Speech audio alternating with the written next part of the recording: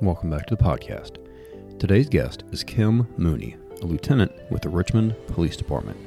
Kim's current assignment is at the Police Academy, and she and I speak about what she sees in the new recruits and what she and the rest of the Academy staff try to impart to them. She and I also talk about the assignments that she's worked in her 17 years with the department.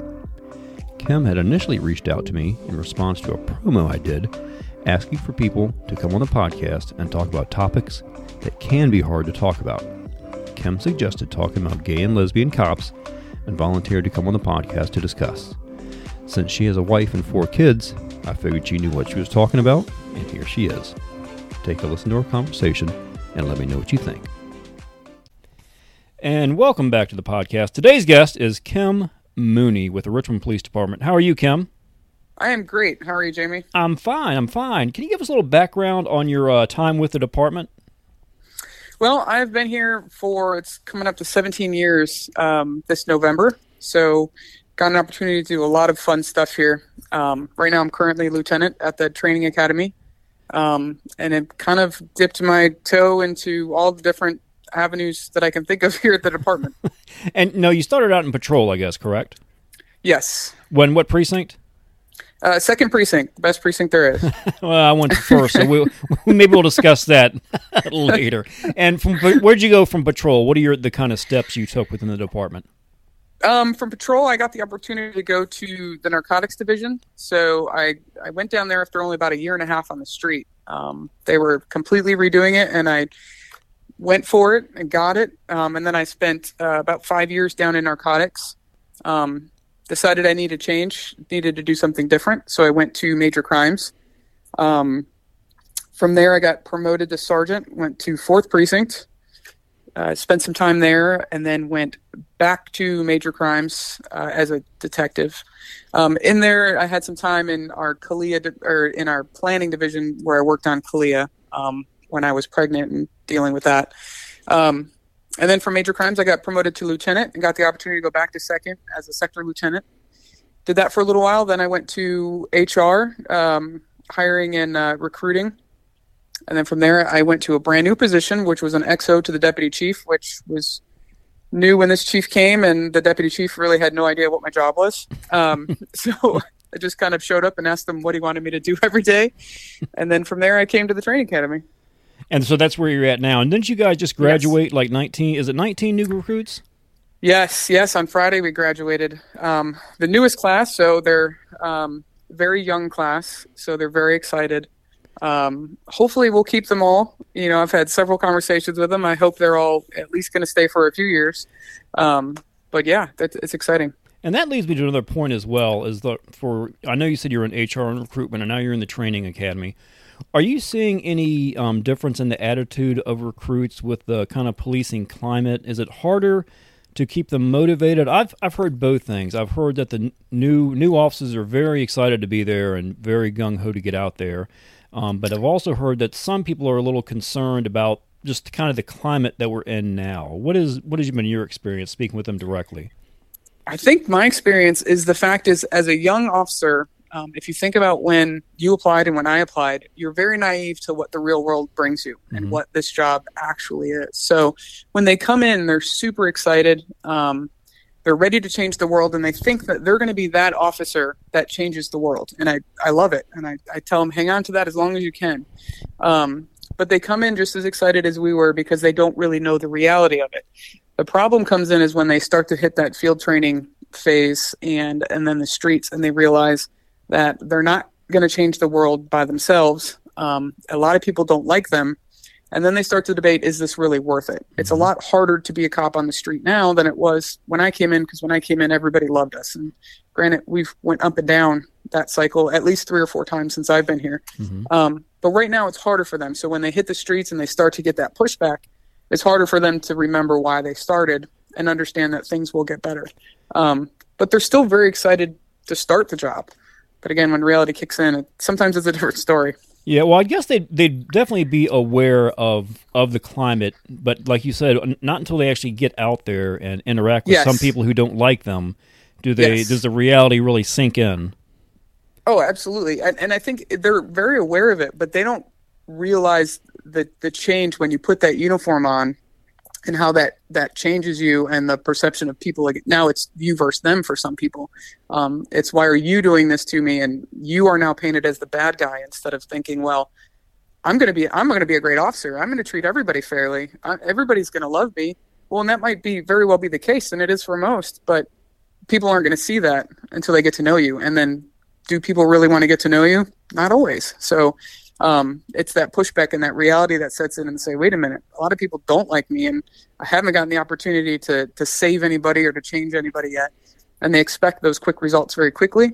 And, that takes time for people to get to know you, and for the community get to know you. So.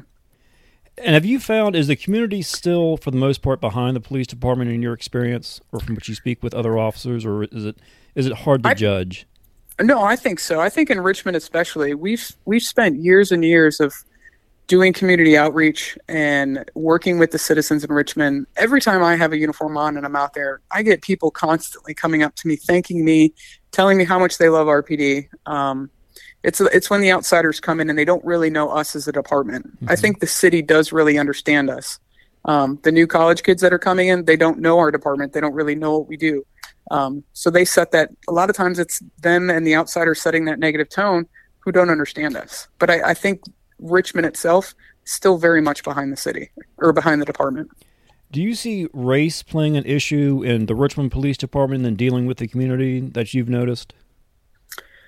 I personally have not. I have never, in my years that I've been here, I have never dealt with or seen race play into any of the decisions that I've seen officers make or dealing with. So I don't think so. I think we train better than most departments, and I think our expectations are higher. But coming from where I've been and what I've seen, I've never seen it play into anything. And I'd never seen it either, and I wanted just kind of people to understand that, especially last year, Richmond kind of got lumped into this huge defund the police kind of movement, stuff like that. And absolutely. We were being blamed for stuff going on in like Minneapolis, and they were telling us to make changes, but we never had those things on our training anyway, such as chokeholds and whatnot. And it doesn't seem like people knew that, and that was one of the frustrations for a lot of the officers I spoke with, because they were like, we do that anyway,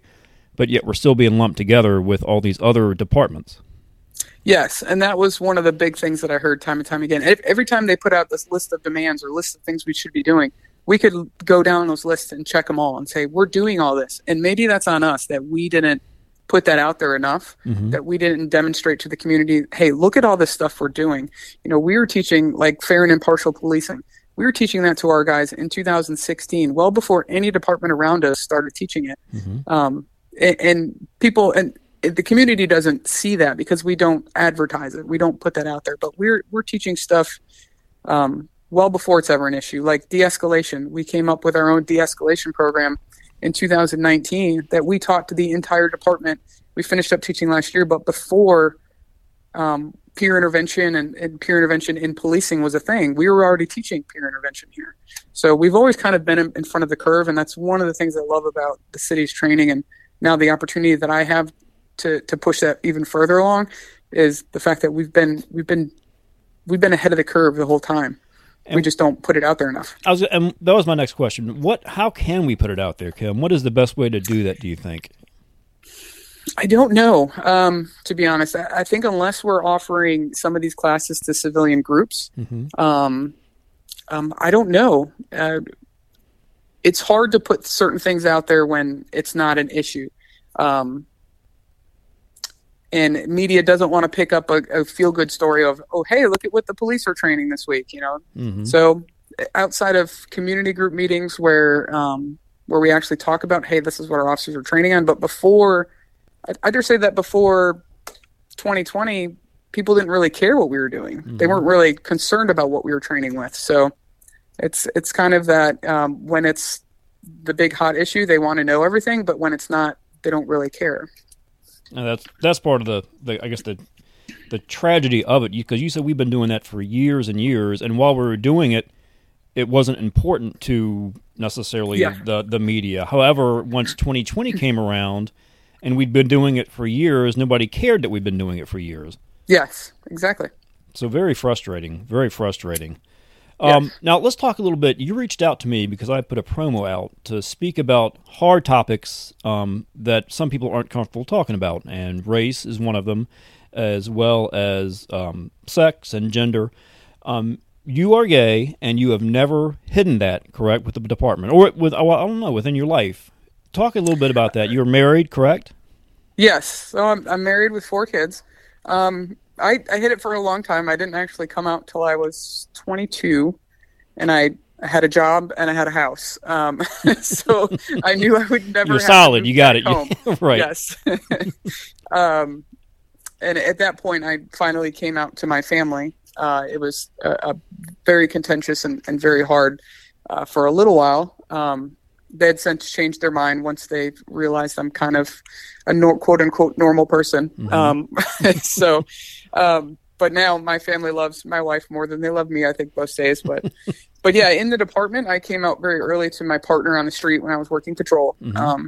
And then I just kind of vowed that I was always just going to be me. I've never had any issues with it. But I've also had some older lesbians who've been here, who've never been out, mm-hmm. come up to me and say, I can't believe you're able to be out, because they were always so scared to be out. Did they come out, or are they still not out? They have since retired. I've had that conversation with at least 2 people who have since retired. Mm-hmm. And I just think they've never felt comfortable, or they always felt that it was going to hinder them. Really? But I think it's a different atmosphere now. I know a lot of, especially for women, it's easier for us to come out, I think, than men. And especially in our department, because mm-hmm. we have a lot of out women, but we only have one semi-out male. But then you go to Henrico, and they have several gay men that work there. And why is that? What do you think the difference is between the city and the county that would make the men not want to come out? I don't know. I think once you finally get 1 or 2 that say I'm out and I'm okay, then it gives permission for other men to be okay with that. In our, in this profession, it's very male dominated, mm-hmm. There's, machismo, all that stuff. So it's very hard for guys to feel comfortable, I think, being out. For women, it's a different story. It's almost like they just make us one of the guys then, mm-hmm. Whether that's right or not. But for me, that's a good point. Yeah. It's never bothered me. So, but I think we need a couple to kind of to say, hey, it's okay. And I think then we'll see either more come out or more be comfortable to apply to the city. And you've said you've had lesbian officers come up to you. How about any male gay officers? Have they come out to speak with you knowing that you're openly gay? Not me specifically. Some of my friends here in the department, they have. But I think it's tough for them, just given this environment. I mean, we had one transgender officer for quite a few years. Mm-hmm. His first assignment was working for me, and I had to squash a lot before he even hit the street. But he has since resigned, and he was never comfortable being out and being okay with that. And that was, his choice. I'd hoped he would, because I think he would be a great voice for the department, but he was never comfortable with that. So I think it's just over time, hopefully we'll kind of get more gay males to apply and be comfortable here, and it'll make us even better out in the community. I agree. I think diversity, I think, is a huge part of any police department. And absolutely. Richmond, it seems like, is one of the most diverse departments in the area, at least. Or yes, is getting there anyway. Yes. Well, percentage-wise, absolutely. If you look at, and I used to know the numbers when I worked in HR, but we are by far one of the most diverse with women as well as race compared to anybody in the Virginia area. And let me, I wanted to go back and talk about the in New York City, they had I think is it the Pride Parade, and they uninvited the gay members of the New York Police Department because they were lumping police in as saying abusers or not being kind to gay people. That always kind of it rubbed me the wrong way, because I always felt that all police officers treat people regardless of their sexual orientation or their race, as either to help people out. So I always what is your kind of feeling about that? Did that make you mad or not mad or what? It definitely makes me upset. The problem is that Richmond Pride actually followed the same suit. They were going to hold a Pride event here, and they too uninvited the police for the first time in history, because typically we go every year and we set up a booth and we're out there. But they uninvited us this year before it got canceled. And it was kind of a blow to us, because we've worked really hard to build contacts and friendships with that community. We're constantly attending different events with them. We're constantly doing whatever we can for the community. We now have, Dan Minton, who's the captain here. He's the lead liaison for the department, and the community just loves him. Mm-hmm. And now we have an entire liaison group that represents the department that now can attend those meetings too. So there's obviously still some work to do. It was disappointed that we got uninvited, especially given the relationships that we've been building. But I do understand the history. So there's a lot of history, even in Richmond. And I've sat down and I've talked to some members. We have a group called Prime Timers, and it's a group of older gay males. And it's kind of like a social group here in Richmond. Mm-hmm. And I've sat down and heard some of their stories of the harassment and that they faced back in the even in the early 90s and late 80s, walking down the street, and how that has played a part in their lives, and how hard that was. We've come a long way, and they'll be the first to say that they haven't seen it in years, and they don't think we're like that anymore. But it was a different time back then, and it still sticks with some people. I think the problem is the younger generation hasn't taken the opportunity to get to know us, mm-hmm. and to get to know what we're all about. They're just going off of social media. They're going off of what the media is telling them, instead of saying, hey, we need to get to know the police department, and what can they offer us and what can't they offer us. Did the Richmond chapter, if you call it a chapter, give a reason for uninviting the Richmond Police Department, or did they piggyback off of New York? I think it was just piggyback off of New York. I think it was just the current environment. And what do you think, Kim, what's the best way to change it? And not just necessarily for gay people, but overall, where do you see policing going moving forward? It's a whole lot more community policing. It's hard because that's all we preach and that's all we do here. So it's constant saying, hey, come get to know us. We have, we are all inclusive. We want to be a part of the community. We want to reflect the community. We do treat everybody fairly. We go out there every day and try to do what we do our jobs, but with integrity and equality for everybody. Until they have an actual experience with us, they go off of either rumors or stories, whether they be true or not, instead of having their own personal experiences. And it's all, it goes back to this contact theory that I teach in Fair and Impartial, that you don't get to know a member of a community until you actually go out there and have contact with that community. And it's the same, we need them to do that with us. Mm-hmm. I think we do it a lot with different groups, but we also need these, especially the younger generation, to stop making their decisions based solely off social media or media across the nation. They need to come and have contact with us as a department, and just continue to look for opportunities to do that. And I think they need to know that we also need to enforce the law as well. Yes. Yeah. Because when I was you were the person who did my exit interview when I retired, and I spoke about the kind of general sense of lawlessness that was going on around the time, and you agreed as well, and other officers had said the same thing. And I think you quoted one time, I can't remember, I guess it was the height of everything going on, when people were just kind of going up and down Broad Street, just obviously violating the law, and we were unable to do anything about it. Yes. Oh, absolutely. And so I think people need to understand that we need to enforce the law fairly and impartially, but we still need to enforce the law when it's written on the books. Yes. And that's part of that context. It's part of understanding why we have to do what we do. Mm-hmm. But if you don't understand it, then be able to have that format so you can ask questions, or if the perception is skewed, then you can ask the questions. Well, why did you arrest that person and not that person? Well, this is why, and I think if they take a moment and actually try to understand what we do, mm-hmm. then I think a lot of these preconceived notions would be completely taken away. It's the contact theory for me. It's so personal. When I first came out to my mom, we didn't talk for 6 months. And it was very hard for me because my mom would call me on every holiday, and because I lived so far away, they were up near Buffalo. And I remember after about 6 months, it was Easter, and I called her up, and we had some words, and that was kind of the start of us talking again a little bit. So when I had bought my own house, I said, I'd really like you and Dad to come down and see my house. So they came down, and my dad's very quiet, so he's never really had much to say. He's just like, yeah, whatever, as long as you're happy. Sounds like most dads.